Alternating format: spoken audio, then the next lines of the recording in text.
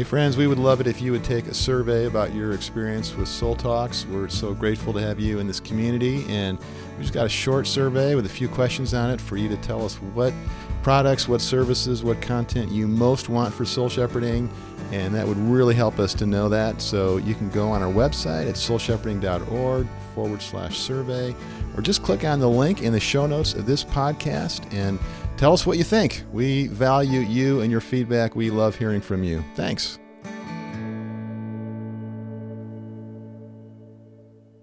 Hello, friends. We want to give a shout out to Beverly Deutsch in Canada, who's been following Soul Talks and our Soul Shepherding blog for some time. And she says, hey, I shared the Apprentice Prayer from your Easy Yoke book in my church on Sunday. And I want to thank you for the powerful prayer and how it was such a blessing to our church and so many gathered there, and wishing you all at Soul Shepherding a happy new year. So that was fun to hear from Beverly, and the Apprentice Prayer has meant so much to me. I prayed it this morning, and as many of you know, that's at the beginning of our book, Your Best Life and Jesus' Easy Yoke, and that is what we are talking about in a different way today in the next couple episodes. What do we got, Christy? Yeah, well, we're excited to share with you a Soul Talk that is Bill and I, yes, but it's also with a couple of pastors at Saddleback Church. Their Doable Discipleship podcast, which is their maturity pastors kind of project. Maturity meaning spiritual growth. Yeah, spiritual growth and maturity. Yeah, so they have conversations on, how do we make discipleship a doable thing? And so they invited us to come. We got to join them at the table in Rick Warren's office and have a conversation. And we titled this Jesus' Easy Way to Do Hard Things. So it actually was an hour-long podcast, and we're going to bring you in the next 3 episodes of Soul Talks, a little portion of each. And we hope that you'll enjoy it. It feels a little bit different energy where you're sitting at the table with their pastors. And this first podcast that we're going to be sharing with you today, we're going to be conversing about the stresses and busyness of life that result in anxiety, and how Jesus' easy yoke is an invitation to us in discipleship amidst the stress and busyness of life. My favorite part is where we talk about Jesus' being relaxed in the embrace of the Father, and that the fruitful life and work that he does comes out of that union. And I just can't meditate on that enough, because it's so encouraging to me that that's where my best life is. It's in Jesus' easy yoke. I'm still learning that, and I'm so thankful that we can share this with all of you. Guys, talk to us a little bit about soul shepherding. Why'd you start it? Why is that an area of passion for you? Because what you guys do through soul shepherding is a large part of what we're going to be talking about today. Yeah, we help people to thrive with Jesus in life and leadership. And so we bring together Christ-centered psychology and spirituality to do that, in resources and in our Soul Shepherding Institute, which is a training program in Christian soul care and spiritual direction. And so we train up men and women who are serving the Lord in diverse roles. And we just love hanging with people in groups of about 20 to 25, and just go real deep in Scripture and in discipleship and in soul care through learnings and community, and at times we call it TLC times for To Love Christ, which is extended soul space. And we really help people that want to go deeper in their life with the Lord and be more fruitful in their ministry as a pastor, a leader, a small group leader, on missions, in the marketplace, in the home, wherever it is that we're serving the Lord, how to do that in the overflow of God's grace to us. Yeah, I would also say that it's something that God really trained us for and birthed in us early on. We met in college, undergraduate, before we went into graduate school. We both were feeling called to ministry, and then both studied psychology, got our doctorates in psychology, but not just for the clinical office and practice, which we've done for over 30 years, but also mostly for Christ's sake and for ministry, to help people in the ministry really come to a place of deep growth, wholeness, and holiness. and their life, their relationship with God, with others, and themselves. So we have spent over 50,000 hours between the two of us in the pool of pain with people in the therapy office.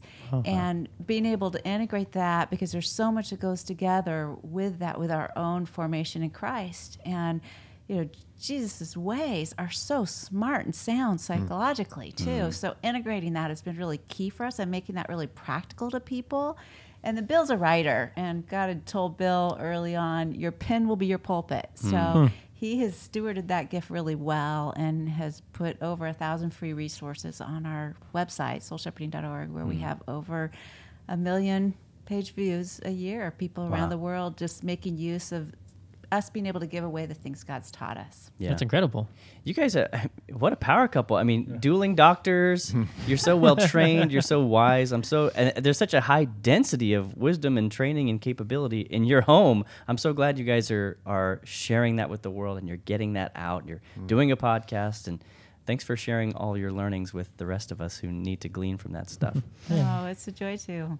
We're talking about some principles from your book today, and specifically we're talking about the easy way to do hard things that Jesus modeled.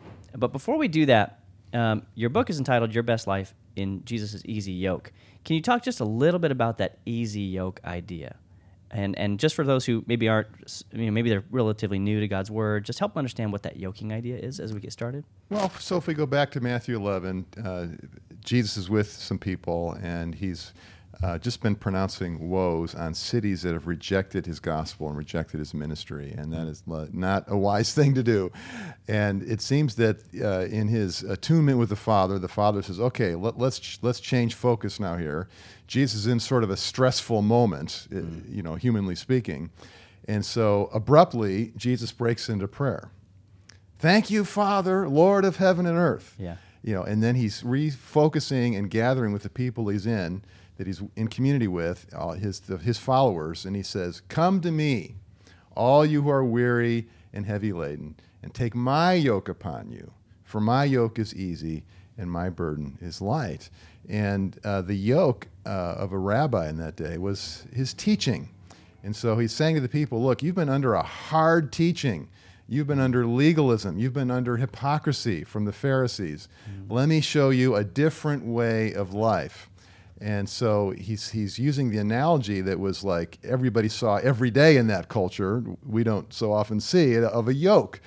Two oxen yoked together to pull a plow across a field. And so what he's saying is, get into that yoke with me, get into this being in sync together, and we'll do life together, we'll do work together. People are hungry, they need to eat, so I'm going to be with you now. We're going to pull the plow across the field to get the work done. And so what we like to say, coming from our psychology background, is that this yoke of Jesus, it's a secure attachment relationship. It's intimacy. It's friendship. It's doing life together, talking and laughing and being connected and understanding each other. It's a relationship of empathy. And so it's out of that closeness with Christ and Christ's friends, the body of Christ, it's out of that now that we do the work of loving people.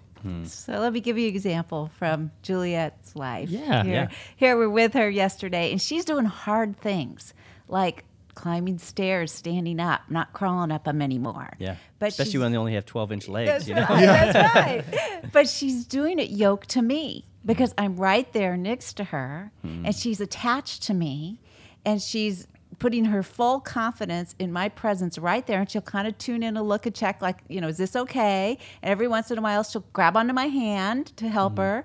So she's doing the hard thing of learning to climb the stairs, standing up instead of crawling, but she's doing it in an easy way. She's doing it with me. Or we're out at the shopping center, and she's pushing the stroller. She wants to push it, not ride it anymore. Yeah. And she's pushing it uphill. And it's kind of a hard thing. And I mean, this thing is way bigger than her.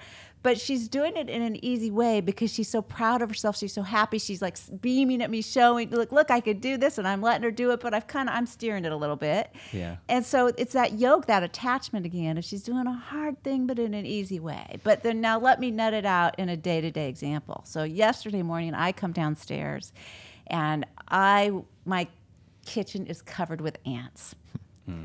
That's we like just had recently recently okay, as well. yeah. It's the season for Yes, ants it in is. Southern California. Yeah. Yeah. So, I mean, it's a hard thing getting rid of these ants. They're all over their mess. I think I've got them all. I find more here, there. I go, get them all off the kitchen counter. Then they're on the floor. Sweep the floor, clean the floor, get them in the family room. Everywhere I go, more ants, another invasion. It's kind of a hard thing. And so I was thinking, I'd actually been praying about this podcast today and was thinking about it. I was like, okay, I have a choice here. This is a hard thing. Do I want to do it in an easy way? Do I want to do it with Jesus? And so as I was dealing with the ants, I started thanking God for my kitchen, for my house, for the food I had there, the water I had there that was attracting them. I started to praise him and enjoy his presence and sing some praise songs as I was working. It made it an easier way to do the hard thing of dealing with the ants. I love what you said. I've never before connected the picture of the yoke that Jesus taught with the sort of loving parental relationship. Yeah. I always think of it like, we're kind of co-laboring and that kind of thing. I think is a more typical way to see it. But I just love that picture of it. It's also like a hand holding and being kind of aided along with your Heavenly Father. And it seems like, too, I think a lot of people, when they hear that teaching about take my yoke upon you, they think of it usually as, hey, I'm going to, I have my yoke, come and join me, as opposed to what Jesus actually says is take my yoke upon you. And so that there's often kind of I got Jesus on my side instead of saying, oh, I'm going to join Jesus's side kind of thing. Yeah. That's so important because the yoke is something that you're using when you're plowing a field. Yeah. So it's actually, there's work to be done. Totally. And it's God's work. So we're in his yoke right now. We're plowing his field right now. Yeah. But we get to do it with him. And it helps me to abandon it to him, to remember, well, it's his work. It's not all up to me. I can trust him. I'm attached to him. I'm not alone in this. Yeah. I can almost hear someone, and this is where my mind goes too. I think that we have there's like a tension that can come real early on when we think of this idea of, okay, Jesus and that easy yoke. But then I contrast that with what I feel like my lived experience is from my standpoint, which is, but isn't life just really hard? Like, doesn't life come with a lot of pressures? Doesn't life come with a lot of challenges? And in your book, I know you talk about this, but can you talk to us a little bit about how Jesus handled that kind of thing? How did Jesus handle pressure? Like, how do we model ourselves after his way of dealing with the hard bits of life? Yeah, a great way into this topic, we filled this Easy Yoke book with Bible studies on Jesus as our model. And so here's some bullet points on Jesus being relaxed and fruitful. When it's time to launch his public ministry, Jesus is unhurried and goes to the desert to pray for 40 days. Or in Mark 3, when Jesus is teaching and his family comes and try to take control of him and take him out, he actually, in an easy way, just speaks the truth in love to him. But he doesn't let them manipulate him. Crowds interrupt his retreat, and patiently he feeds them in Mark 6. In Mark 4, he's in a storm and he's able to nap. He's able to be relaxed in a storm. Yeah. And he shows the disciples that, and they're like amazed. Like, that's the real miracle of the storm, right? That he was able to stay Yeah. relaxed. Yeah. Loan sharks and hucksters are turning his father's house into a marketplace, and they're taking advantage of the poor.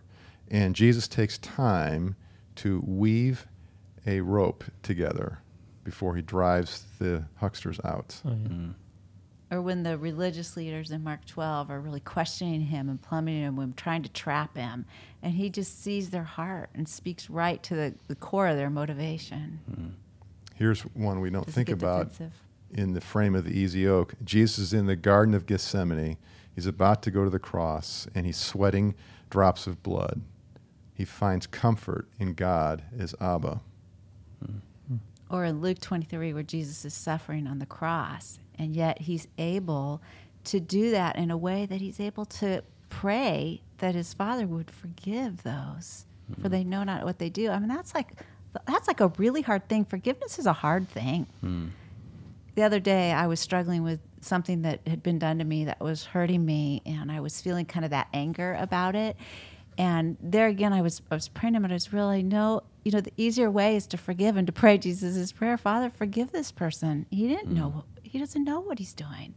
And that's actually the easier way than just festering on the wound and festering in anger on what he did, because it keeps me hurt in the hardness of it all, rather than being able to let it go and pray good for him and loving prayers for him.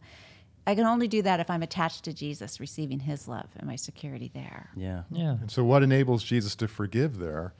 The prayer, Luke records, Father, into your hands I commit my spirit, comes from Psalm 31:5. So Jesus has been praying this prayer in his suffering, in his trial. He's been yielding himself, submitting himself, drawing on the loving presence of his Abba. And that intimacy and attunement with the Father is what enables him to be forgiving, to be loving, and to be blessing to all those people around him, including those who are torturing him. Yeah. And not just offer forgiveness as we so often do down the road after there's been a process of maybe healing and reflecting and maybe counseling. Jesus is forgiving in the middle while this is being perpetrated against him, which is just about the hardest moment of forgiveness that you can possibly picture. Well, those are really great pictures of Jesus living these principles out. And it sounds like, I think what we want to be clear is that you may still have to do hard things, but there is a Jesus way to do those things. That's right. Jesus still did things that were hard, but he did them in a way that was uniquely in tuned with his Father. Is that a good way of putting it? Yeah, life is stressful. We've got a sin nature. The people we're in interaction with have a sin nature.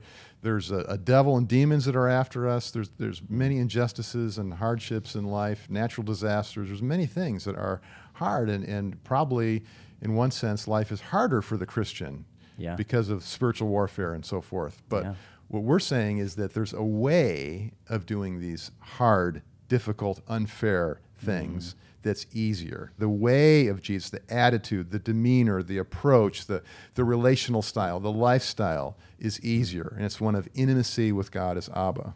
Yeah. Well, it's really what Jesus said, right? In Matthew 11, here he's been totally shunned by Tyre and Sidon, and so he's confronting them.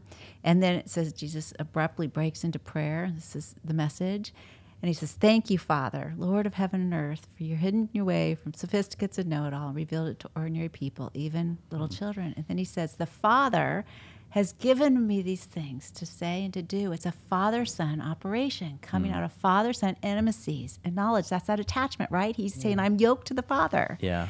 And then he says, are you tired, worn out, burned out on religion? Because we are. That's the hard thing of life, right? It tires us, the hard things. Sure. And it wears us out.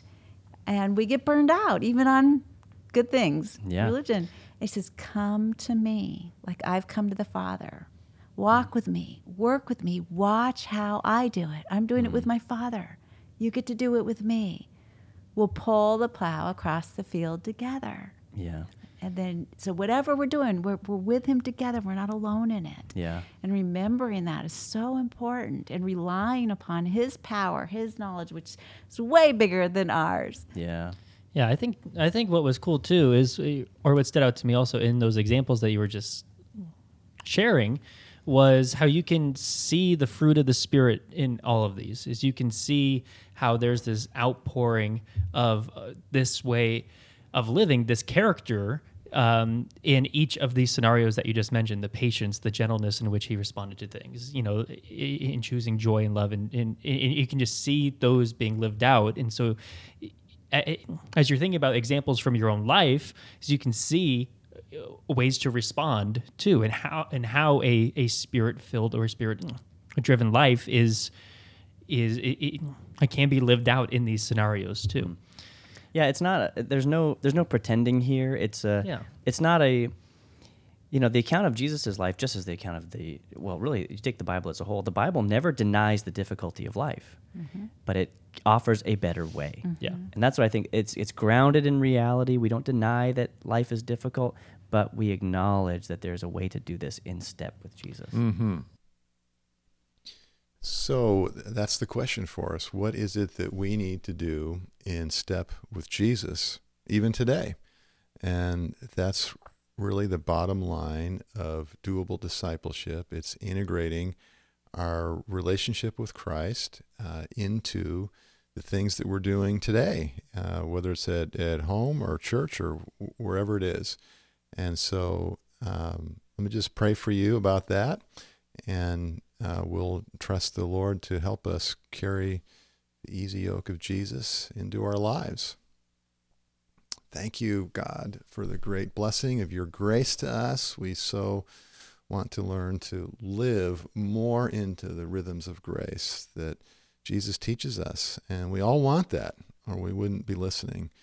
And yet learning how to operationalize your wisdom and your presence into our personalities and into our daily functioning, that is the challenge. And that's where we're seeking more encouragement and education, Lord, from you to guide us in bringing into the challenges that we face and the opportunities that we face today into the rhythms of grace of Jesus. And so thank you, Lord, for the things that you're teaching us. Thank you for your presence and your power with us. It's in Jesus' name we pray. Amen. Amen.